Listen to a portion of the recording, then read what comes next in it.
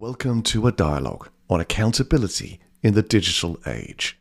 A dialogue with a global multi-stakeholder community representing national and local governments, international policymakers, civil society, NGOs, the ICT industry, as well as other relevant organizations and institutes. Indeed, welcome to another episode of Dialogues on Accountability in a Digital Age. I'm your host, Frits Bussemaker, and today I'm delighted and privileged to have a conversation with Richard Foster Fletcher. Hey, Richard, welcome to the show. Thank you so much, Frits, for the opportunity to be here. Great. Hey, Richard, you are an AI advisor, visiting lecturer and speaker, but foremost also the host and creator of the Boundless podcast of the MKAI initiative. So that's the Milton Keynes AI podcast. Hey, welcome to the show. You have over 20 years experience in IT, so a lot to share. But let me start off with asking you what the Milton Keynes AI podcast, that seems quite specific, but it isn't. How did that start? Well, thank you for the opportunity to talk about it. The podcast is called Boundless, but you're absolutely right that we've actually synced it up with the themes now of the MKAI community, which over the summer is going to be comparing and contrasting UN, EU, and Chinese mindset, strategy, policies around AI. So we've got our work cut out across the shows and the events. So we formed it in Milton Keynes. It's where I live. It's a vibrant city of technology. We have more robots than Silicon Valley. They deliver our food. We've got autonomous vehicles that are back online again now with our new 5G project. We're 250,000 people, growing to 500,000 people, and one of the areas of biggest investment in immigration in the UK. And we didn't really have an AI scene, so it made sense for me to start at home and grow from there. And it's funny, you know, with COVID, obviously, we went online, we found this global audience. And around the same time that we realized we were now a global force, you know, we also realized that MKAI was becoming a brand. And so it was sort of impossible to switch things up at that point. So we embrace it. We love Milton Keynes. We keep one foot in the city and supporting their aims and ambitions. And we added the I get my words out. We added the inclusive AI community afterwards, so people now know what we do. Oh, excellent. So Milton Keynes is by all means a living lab for modern technology. Very much so, yeah. We've got all sorts of exciting projects going on with the 5G network. We've got drone corridors opening up. We've actually had approval for a vacuum tunnel to be built between London and Milton Keynes for delivery of small parcels, so uses very, very little energy. We want to be the cleanest, greenest city around. And this is not easy for us because we were a car city. We were modeled, you know, after the war, 1960s, like an American city with the grid and the vertical and horizontal roads. We were set up for the car.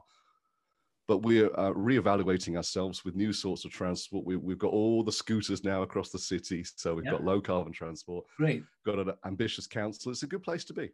Yeah, so you're fully making use, embracing digital technology. Very much so. We're a bit of a hybrid between an advisory organization and a community. But yeah, we try and walk the talk, yes. Being congruent is always a good approach in my book. Now, could you take us through what are the typical discussions and topics dealing with AI? What are people enthusiastic about? What are people concerned about? Well, we do our bit for the community. So we host events where we are just learning about the technology and holding workshops. But our real passion, the thing that drives us, is the intersection of AI with society, industries, and of course, other technologies. So our events model that. We talk a lot about things like your interest in accountability. We explore regulation. Got a lot of lawyers in the group that like to contribute. And then in terms of our projects, the latest one we've done was working with Kavya Pearlman on the XRSI, so Extended Reality Safety Initiative, that was presented to President Biden and others. And this is the intersection of data with these devices. And if I could give you an example, Fritz, of the challenges in this area, that you and I can be on Chrome browser on our laptop and decide, look, maybe we don't like the federated learning of cohorts, FLoC, that Google's introduced. It's fine. We just go to Brave, right? We go to Firefox. It's one click. But as you step into a connected car, which counts as extended realities, when you put a virtual reality headset on, for example, Facebook's Oculus Quest 2, when you put an IoT device on like a watch, there's no browser, right? The terms and conditions are there, but it starts to become a very fluid environment for data collection. The Oculus Quest 2 can harvest 2 million data points after 20 minutes of use. And this is backdoor data. This is beyond almost GDPR. It's inference data. It's what you look at. And it's health data. It's monitoring how you're moving, right? Your flexibility, your reaction time, your speed over time. That's health data to analyze how fit and well you are. And there's no browser you can switch on there. So we've got a lot of work to make sure that this doesn't become tech's big step towards being trillion-dollar companies and stopping innovation at a smaller level for others to be in this space. Now, in these discussions, when you share this knowledge with people that this is actually happening, is this a concern for people, or do they really don't care? Do you know, there's two sides to that coin. On one hand, you look around the hundreds and hundreds of people that you interact with and you think, wow, we're making an impact. Then you think, but don't these people already care about what we're talking about? The old expression, preaching to the choir, right? Yes. But then you think, okay, well, even if that was true, and I suspect that's not entirely fair, then we are giving these hundreds of people the ability to articulate these areas, to focus. A lot of the conversations early in MKAI were about robots, overlords, and sentient toasters and whatever that were going to take over. And I'm always happy to talk about that down the pub, but we've managed to get the conversation into what really matters, the biases, the inequalities, the diversity challenges in AI. And by giving that group of people the fluency to talk about that easily and to spread out to their networks, then yes, we have the ripple effects, even if we're not directly preaching to 1 million people who don't understand the implications of big tech's policies. But does Milton Keynes get noticed in the rest of the UK, in London, like, hey, this is actually a community where we can learn how we can scale up things, what's happening here? Milton Keynes is very much known for experimenting. We're the first usually to put in initiatives. We were the first city in the UK to have a robotic arm in our hospital for surgery, second in Europe. I'm very reluctant to call any city a smart city. I mean, you can read up on Toronto and Google and the problems they had. Amsterdam, closer to you, is a much better story. I think there's some great lessons to learn from there, and I hope Milton Keynes will. But a smart city is a connected city. It's a safe city. It's an interoperable city. And it's not just look how much tech we've got, and we've got lots of tech. It's the role of the citizens and the councillors and the tech companies working together, and we all speak different languages. And that's not a problem tech can overcome. That's a problem people overcome. So when you talk with this community, and specifically about accountability, what are the typical discussions you have? Well, that's a really great question. Thank you for it. We ask questions, first of all. Accountability from whom and for what? And if we just switch gears for a second, think about finance and climate and all those heated discussions around accountability, then you find the Church of England, for example, asking questions like, do we divest our investments from fossil fuels, or do we keep our investments and then attend as shareholders and lobby them to change? And those are difficult questions. We saw what happened with Chevron and with Exxon this last couple of weeks, and what the power of shareholders can do and putting new people on the board. So it's not as simple as saying, we just want to pull everything out. Although when you do that, you create a strong message. So you've got to really weigh these things up. Life is anything, it's complex these days. We see this all over. We see women saying, well, okay, it's not equitable at the moment, but what if we just keep our heads down and become senior vice presidents and CEOs? Well, wouldn't that be better? And then we could make change from the top. And it makes sense when you hear it, but you think, no, that can't be the way, that just suck it up for 20 years and hope you can do something after that when you're in the system. So, no, I mean, I think the answer is, of course, that it's all these micro steps right now, not waiting 5 years to see if you can lobby somebody later on when you're a shareholder. And it's all connected. That's why I reference climate. And if we have a wood-burning stove in our house, it matters not at all. The problem is 1 billion of us do it, and then it's a problem, isn't it? So, and it's an issue, yeah. So when you talk about accountability in a digital age, what I'm hearing you saying already at this stage is you need to take small steps to get things done, and that can also be on a local level. Yeah, but we have to do it. We all have to do it. Yeah, if you sit here and think about the climate and you say, I'm just going to leave it to governments and industry, go and read the facts.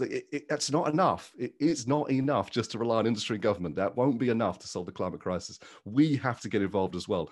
And it's the same here. We can point at the investors and the shareholders and say, oh, well, you shouldn't and you should. We can point at the CEOs and say, you shouldn't, you should. Or we can point at the developers. Oh, you shouldn't be making this. Of course, we're all in this. We're all observers. We're participators. We're able to question. We're consumers. We can make choices.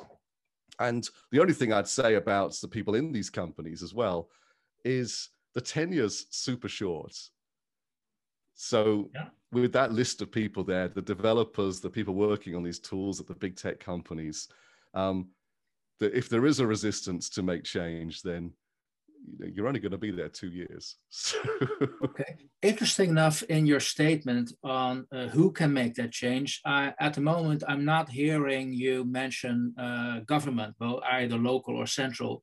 So, let me follow that up with a more concrete question. Accountability in the digital age is very much a 21st century issue. Technology is moving so fast, we need to see how we can contain it and organize governance. So have you just alluded that it also will need 21st century solutions? So not just look at governments to manage that, but look at ourselves, look at industry. I think so. The role of government is vital. The role of consumer is vital. And that's the top down, the bottom up. And they both have an immense power and weight, of course. It gets murky at the top when you start looking into areas like decentralized technologies and cryptocurrencies, and you can see governments wondering about what power looks like in the future. But it flows both ways. And I read somewhere the US government's printed 20% of all its money ever in the last 2 years. So you can't be surprised when people look for a different store of value in Bitcoin or whatever else. I think it's difficult. I think these tech companies have built in a resilience to government legislation and regulation, partly through their war chests. If you think about Alibaba getting fined, what was it, $2.8 billion recently for bad practice, it doesn't touch the sides, right? They've just got billions and billions. They probably factor these kind of things into their strategy. But government's interesting, right? Because government, like in the UK with electric vehicles, they can say very clearly, you companies are innovative and incredible, but you've got to innovate with all of the market forces. And that's what's been missing. In automotive, they didn't innovate to include the damage to the environment. In telco, they didn't innovate to include the need for interoperability. And we'd go off to Holland from the UK and come back with a £300 phone bill. It was madness. We were paying 40 pence for a text message that cost them nothing. It was just a license to print money. And so we have to ask all these companies, you are part of this planet. You're not on it, you're in it. That's going to be vital for all of us. We need interoperability. We need cooperation. We need shared data, open innovation. You need to let more people work on your problems. And then when you do that, you set new boundaries and they innovate. They innovate incredibly well. Samsung spent, what was it, $15 billion on R&D last year. These are big numbers. Yeah, extremely big numbers. Now, who do you think should, have you described everybody who should be at the table to make that change happen? Or are we still missing somebody at the table? I look at it as the consumer and the corporation are in somewhat of an interlocked dance because they're both trying to connect with each other in the right ways, and that goes on. And then, you know, I don't really expect any of those to particularly change, because I think, you know, the models we've set up and the game that they're playing is fixed for a little bit longer. Price, convenience, service, whatever, consumerism. Government, I think, has these challenges because of the speed and pace of this industry is phenomenal. It's very hard for any of us to keep up, let alone those who aren't really in the industry. So the area then is the sideways forces, and in climate, this is the hurricanes and the flooding, right? This is, you know, and in finance, this is cryptocurrencies. And when, you know, in places like Nigeria and the Philippines with the unbanked and people that are making less money now because of COVID, and the fees can be reduced through crypto, then you get this sudden market force come from the side that they weren't expecting. We can all get frustrated about people just investing in Bitcoin and, you know, just trying to make a quick buck. But actually, the power of these platforms, Ethereum, Cardano, and others, is opening up millions or more people into the system, in that case, the unbanked. And so the question, I guess, is what are those sideways forces into our industry?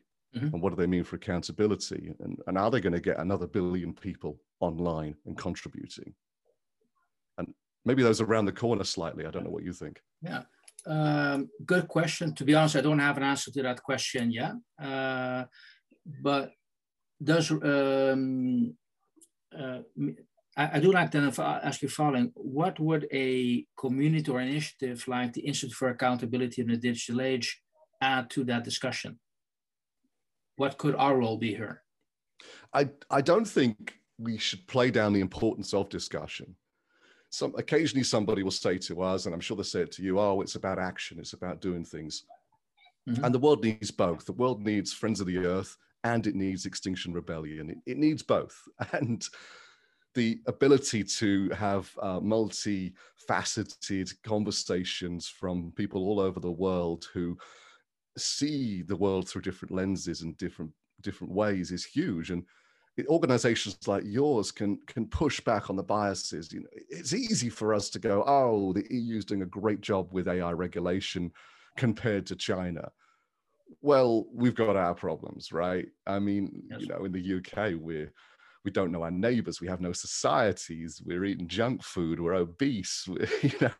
We convinced ourselves that the individual is everything. And therefore, if you're happy, it's because you made the right choices. And if you're miserable, it's because you made bad choices. And we're not perfect. So I do not hope you're going to blame that on digital technology, that specific situation you just described.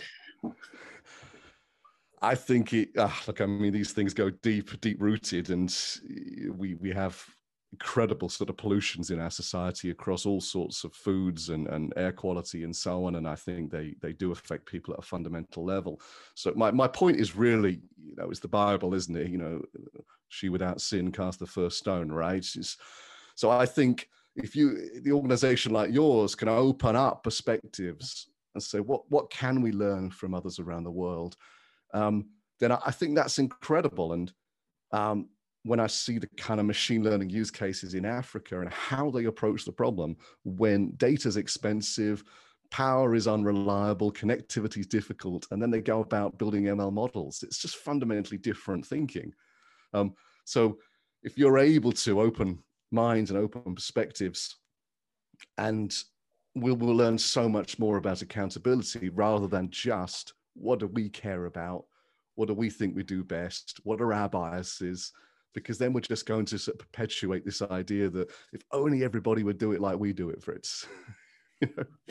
Hey, Richard, I really love your feedback on that, because you've very well explained why this was set up at the instigation of UNESCO. It is a true global discussion we need to have as a 21st century issue. We are looking for 21st century solutions. And I think you're right, by just organizing, facilitating that dialogue, we can make connections which otherwise we would not have seen. And hopefully that will bring us the solutions we're looking for.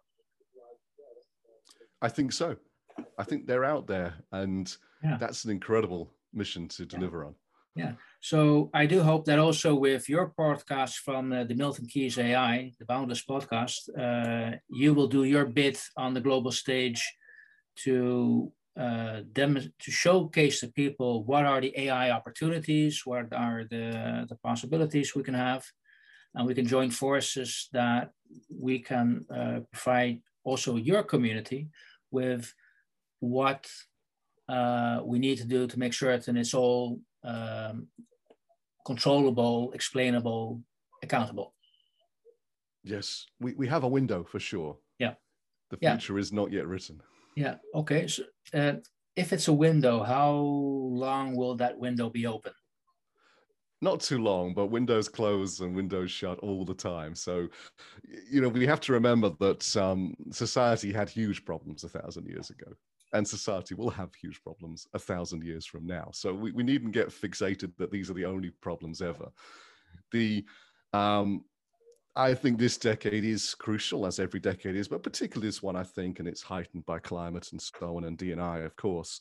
But I think the battle this decade around regulation, decentralization, and big tech is going to be ferocious. And we all need to get stuck into this.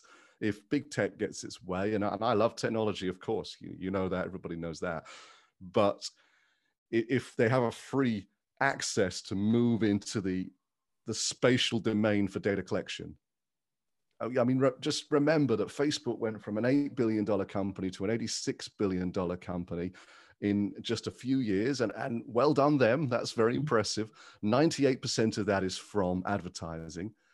And they deliver $86 billion just by knowing what you click on and what you type. I mean, what does that look like when they know everything? What does that look like when we start having interfaces going into our brain? They're basic, yes, of course they are, but it's more and more learning. And I love it when I see these devices, and Apple want one that's going to shine a light into your bloodstream, and it'll tell you if you're over the limit for alcohol and your blood sugar levels and so on. But and maybe we can even trust Apple a little bit, but we can't trust the industry because it's just built to deliver profit.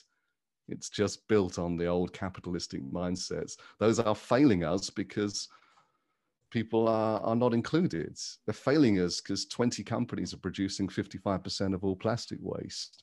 They're failing us because 10 billionaires have got more money than half the world put together. And equality is better for all of us. And these companies can make the leap from $1 billion to $1 trillion companies, but with us, not despite us. Richard, I think you've made me curious, because I assume these are the topics you put in your show, the MKAI show, and I think these are the topics, discussions we should have to know what's happening, what's out there, and but also how we can keep everything accountable. So I'm going to be very curious to go back to your next show. We'll make certain that people will be able to follow the link to also access it as well. And I very much would like to thank you for your contribution to your accountability in the digital age. What is it about, and what are potential ways to get there? So, Richard, very much a thank you for this discussion. Thank you, Fritz. You do an amazing job.